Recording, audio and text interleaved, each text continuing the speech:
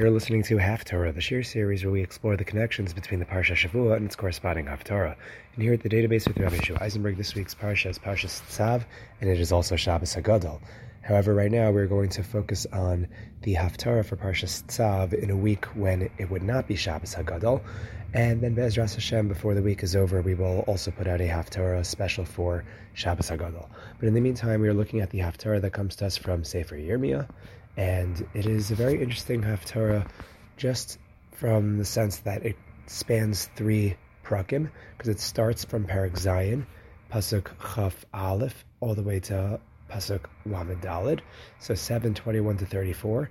Then it goes to Parak Ches, Pasuk Aleph, to Pasuk Gimel, so it just gives us 3 psukim from Parak Ches, and then it jumps all the way to Parak Tes, Psukim Chaf Beis and Chaf Gimel. And one of the reasons for this, as we're going to see, is that we have a principle when it comes to Kriya, and particularly public Kriya and liturgy, and especially Haftarahs, that we don't end on a negative note. So we always make sure to find a pasuk that will communicate some positive message, and then we end that way. There are almost no exceptions to this rule. You can argue that there are no exceptions to this rule, but we will, in our travels, maybe see something that in the future will seem to suggest possible negative vibes at the end of a Haftarah, and we'll have to work when we get there. But what we have for this Haftarah from Yirmiyah is maybe an interesting complement to what we saw last week, which we'll talk about very soon. But what will be also interesting is when we actually get to the Haftarah for Shabbos HaGadol, we're going to see another perspective which you maybe have never heard, something that I came across in an article from Rabbi Elchanan Samet, who has written some very interesting works on Tanakh and has suggested very interesting pshatim in various stories. And he has a whole approach to the Haftarah for Shabbos HaGadol, which, believe it or not, is connected specifically to Parshas Tzav. So we'll have to wait on that one. Be'ezras Hashem, you'll hear more about that later this week. But right now we're going to focus on, once again, the Haftarah for Parshas Tzav on a quote-unquote regular week. So the Haftarah, once again, comes from Yirmiyah, and as we go into it, we'll dedicate the shir Le'nishmasi Mimirasi Chayrecha Bastav Tzvi Havarei Kapars Mishkavar and Hashem Shnei Aliyah. And let's take a look. So, as we've already seen throughout our studies of Haftarah, it is typical to find the major themes or focal points of the Parsha Shavua somehow reflected or reframed in each Sidra's corresponding Haftarah. However, there are some Haftarahs that not only reteach the ideas of the Sidra, but they even modify those ideas, revealing different perspectives of those ideas, so as to give us a better understanding of them. And yet, sometimes I want to argue that those Haftarahs will do that by actually challenging the fundamental theme of the Sidra, causing us to question the theme ourselves, and the theme in and of itself. So what do I mean? So I believe that the Haftarah for Parshas Tzav is one of these Haftarahs that calls into question everything the Parsha talks about. Now, coming off of Parshas Vayikra, Parshas Tzav continues the discussion of Korbanos by explaining the intricate procedures for each kind of Korban. The Sidra begins with the laws surrounding the Korban Olah, the elevation offering or the burnt offering, and revolves around the role of the Kohanim in the process of delivering the offerings. We explained previously that obviously Hashem does not physically desire or have an emotional need for our animal sacrifices. We spoke about that last week. That the whole point of Korbanos is, as the root word Korban implies, karav, to become close with our Creator by genuinely giving up of ourselves to present something, if anything, to Him. That we explained from Rav Shamshin Raphael Hirsch many times over. Now, we suggested the common analogy of a child who scribbles his sloppiest but most heartfelt drawing to his mother. She doesn't need it, of course, but it does actually mean something to her. It's a link in her relationship with her child. And last week in the Haftarah for Vayikra, which came from Yeshaya, Parak Mem Gimel and Mem Daled, we spoke about how the Navi criticized the people for neglecting to offer the Korbanos, thereby showing no interest in that relationship. Of course, this was something that speaks to Klal Yisrael on their side of things, right? Not what Hashem needs, but what we need. And our neglect of the institution that Hashem has provided for us speaks volumes about how much we care about it, and about how much we care about Him, and our relationship with Him. However, that is not the issue in this Haftarah. Not from Yeshayahu, but from Yirmiyah. The Haftarah for Parshas Tzav brings us a couple of pieces from Yirmiyah during a time when the people were actually offering the Korbanos. They were doing it. However, here, the whole point of the Korbanos, the recognition of one's relationship with Hashem, was entirely lost in the practice of offering Korbanos. If we can use a mashal, it was like they were davening but without kavanah. They were going to shul without once thinking about Hashem. Yes, they brought Korbanos, but not to Hashem's favor. Thus, from the get-go, very first pasuk, Yirmiyah tells us in the Haftarah that he instructs the people to pile up their Korbanos Olah, their Olos, their burnt offerings, onto their Zvachim, pile them onto their feast offerings, and to eat them. Now, for anyone who knows what a Korban Olah is, this instruction implies the greatest disdain, because the flesh of a Korban Olah is not supposed to be eaten. It's meant to be entirely burnt up on the Mizbeach and given entirely to Hashem.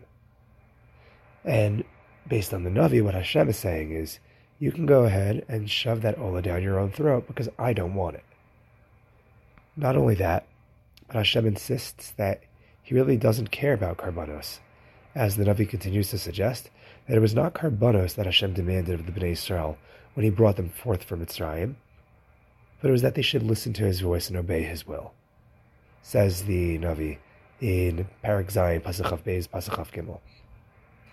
Now, what's interesting to know is that eventually Hashem did have us bring Korbanos, right? In Sefer Vayikra, He did teach us about the institution of Korbanos, but when He took us out of Mitzrayim, and very interesting connection already to Pesach, which, again, this is not the Haftarah for Shabbos HaGadol, but the Navi makes reference to the fact that that wasn't the essential thing that Hashem had asked of us when we left Mitzrayim. More than anything else, it was just listen to my voice. Do what it is that I want you to do. Now, the recurring line in this Haftarah is V'lo sham'u, v'lo hitu es oznam. But they did not obey, nor did they give ear. You didn't listen. This refrain comes up a few times. It comes up in Pasuk Chaf Daled, in Pasuk Chaf Vav in Parak Zayin, Chaf Zayin, and Chaf Ches. This concept, demonstrating that Hashem's apparently frustrated, as it were, and He is rejecting the Korbanos because Klal Yisrael otherwise didn't listen. This kind of has shades of the Haftarah for Parshas Zachor from Sefer Shmuel, Parak Tezvav, where we spoke about how HaKadosh Baruch Hu had no desire for the Korbanos of Shaul HaMelech when the order was completely ignored. Right, it's the very same idea. And by the way, it is possible, and it happens often enough, that Parshas Zachor coincides with Tzav, and you have two Haftarahs, whether the original Haftarah for Tzav or the Parshas Zachor replacement. Both of them speak to this idea that Hashem actually doesn't need your Korbanos, and He just wants you to listen to Him. But of course, this year, at the moment of this recording, Parshas Tzav is corresponding to Shabbos HaGadol, but just so you should know that this is an idea that can come up when Tzav coincides with Zachor. Be that as it may, the Navi continues to demonstrate how the people missed the point of the Avodah as they engaged in the worship of Tofes, which some understand as another title for Molech, giving over their children's lives, as if trying to copy, perhaps, and one-up Avraham Avinu, who's prepared to offer up his own son. Of course, the ideal of actually killing your sons is not something that Hashem actually endorses.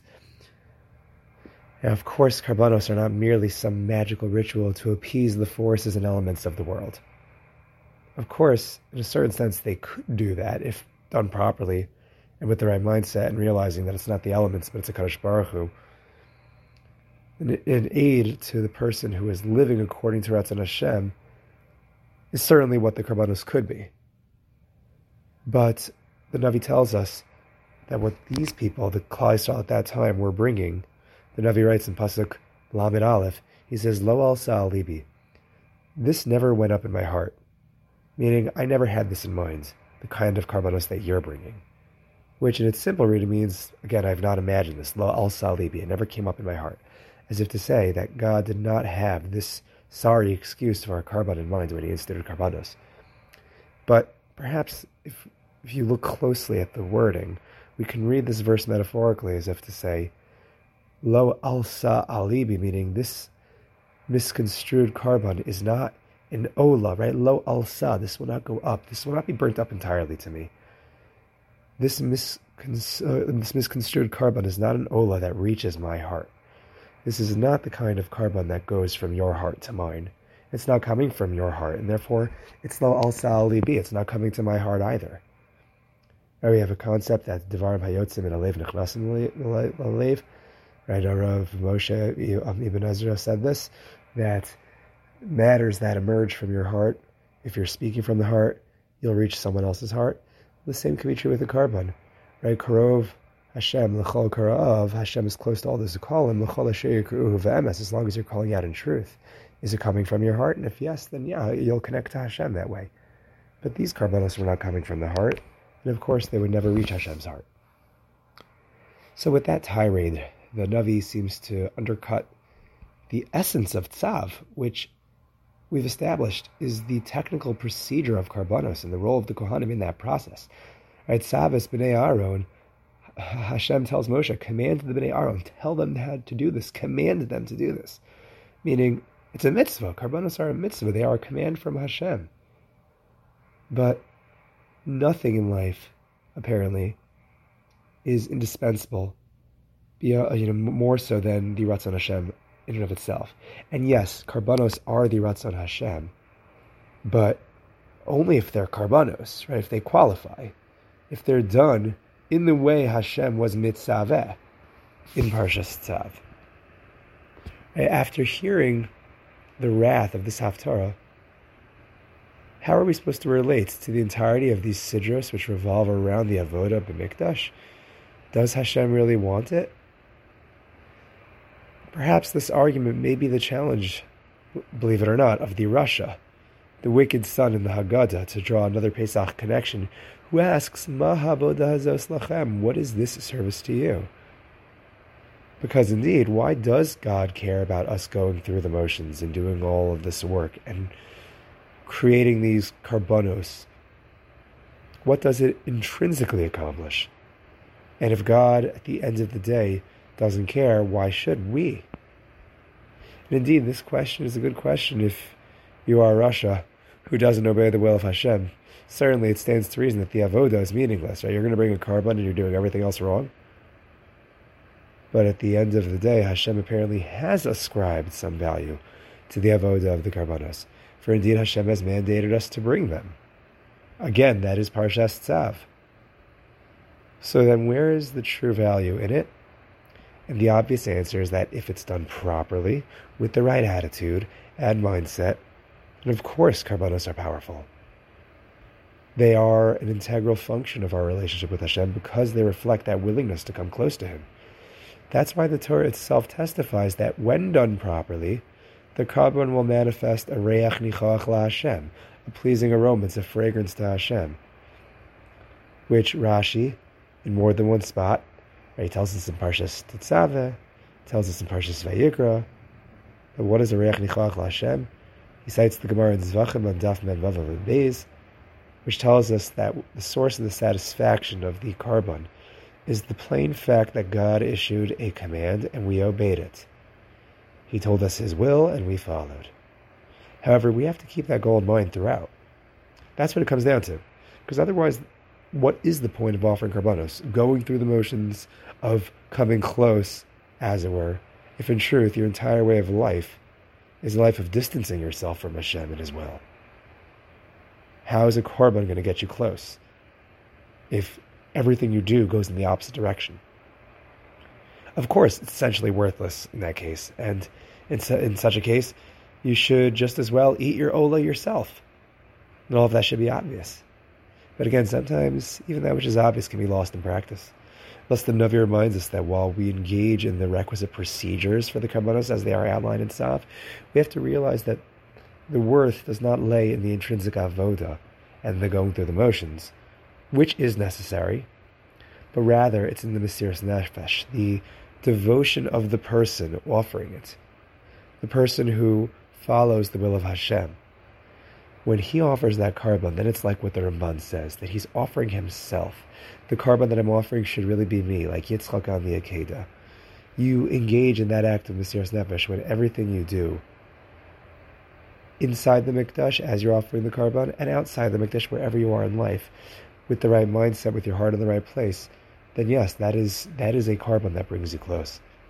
So we shall be zocheh to engage in our avodas properly, with the right attitude, and Hashem should not only accept our avodas favorably, but allow us to perform that avodah before Him once again in the third base of Mikdash, with the coming of the final Olah in the days of Mashiach, Meher b'yameinu. And until next time, I remind you that if you enjoy sharing like this and others on the podcast and you want to partner up with us with a sponsorship, or if you have questions, comments, concerns, recommendations, or you want to join the Database Podcast WhatsApp group for links for every uploaded shir, they're all uploaded there. And if you want to see shir from the archives, I have reruns where I post them there, and you can see all of the shirim from the past on Inyana Diyoma, whether it's Parsha Shavua or the Yom Tovim. For all of that, all you have to do is reach out to me at thedatabase@gmail.com. That's the data then base, BEIS@gmail.com. Stay tuned for the next Half-Torah shir on the special Haftarah for Shabbos HaGadol. And thank you for joining us here at the Database.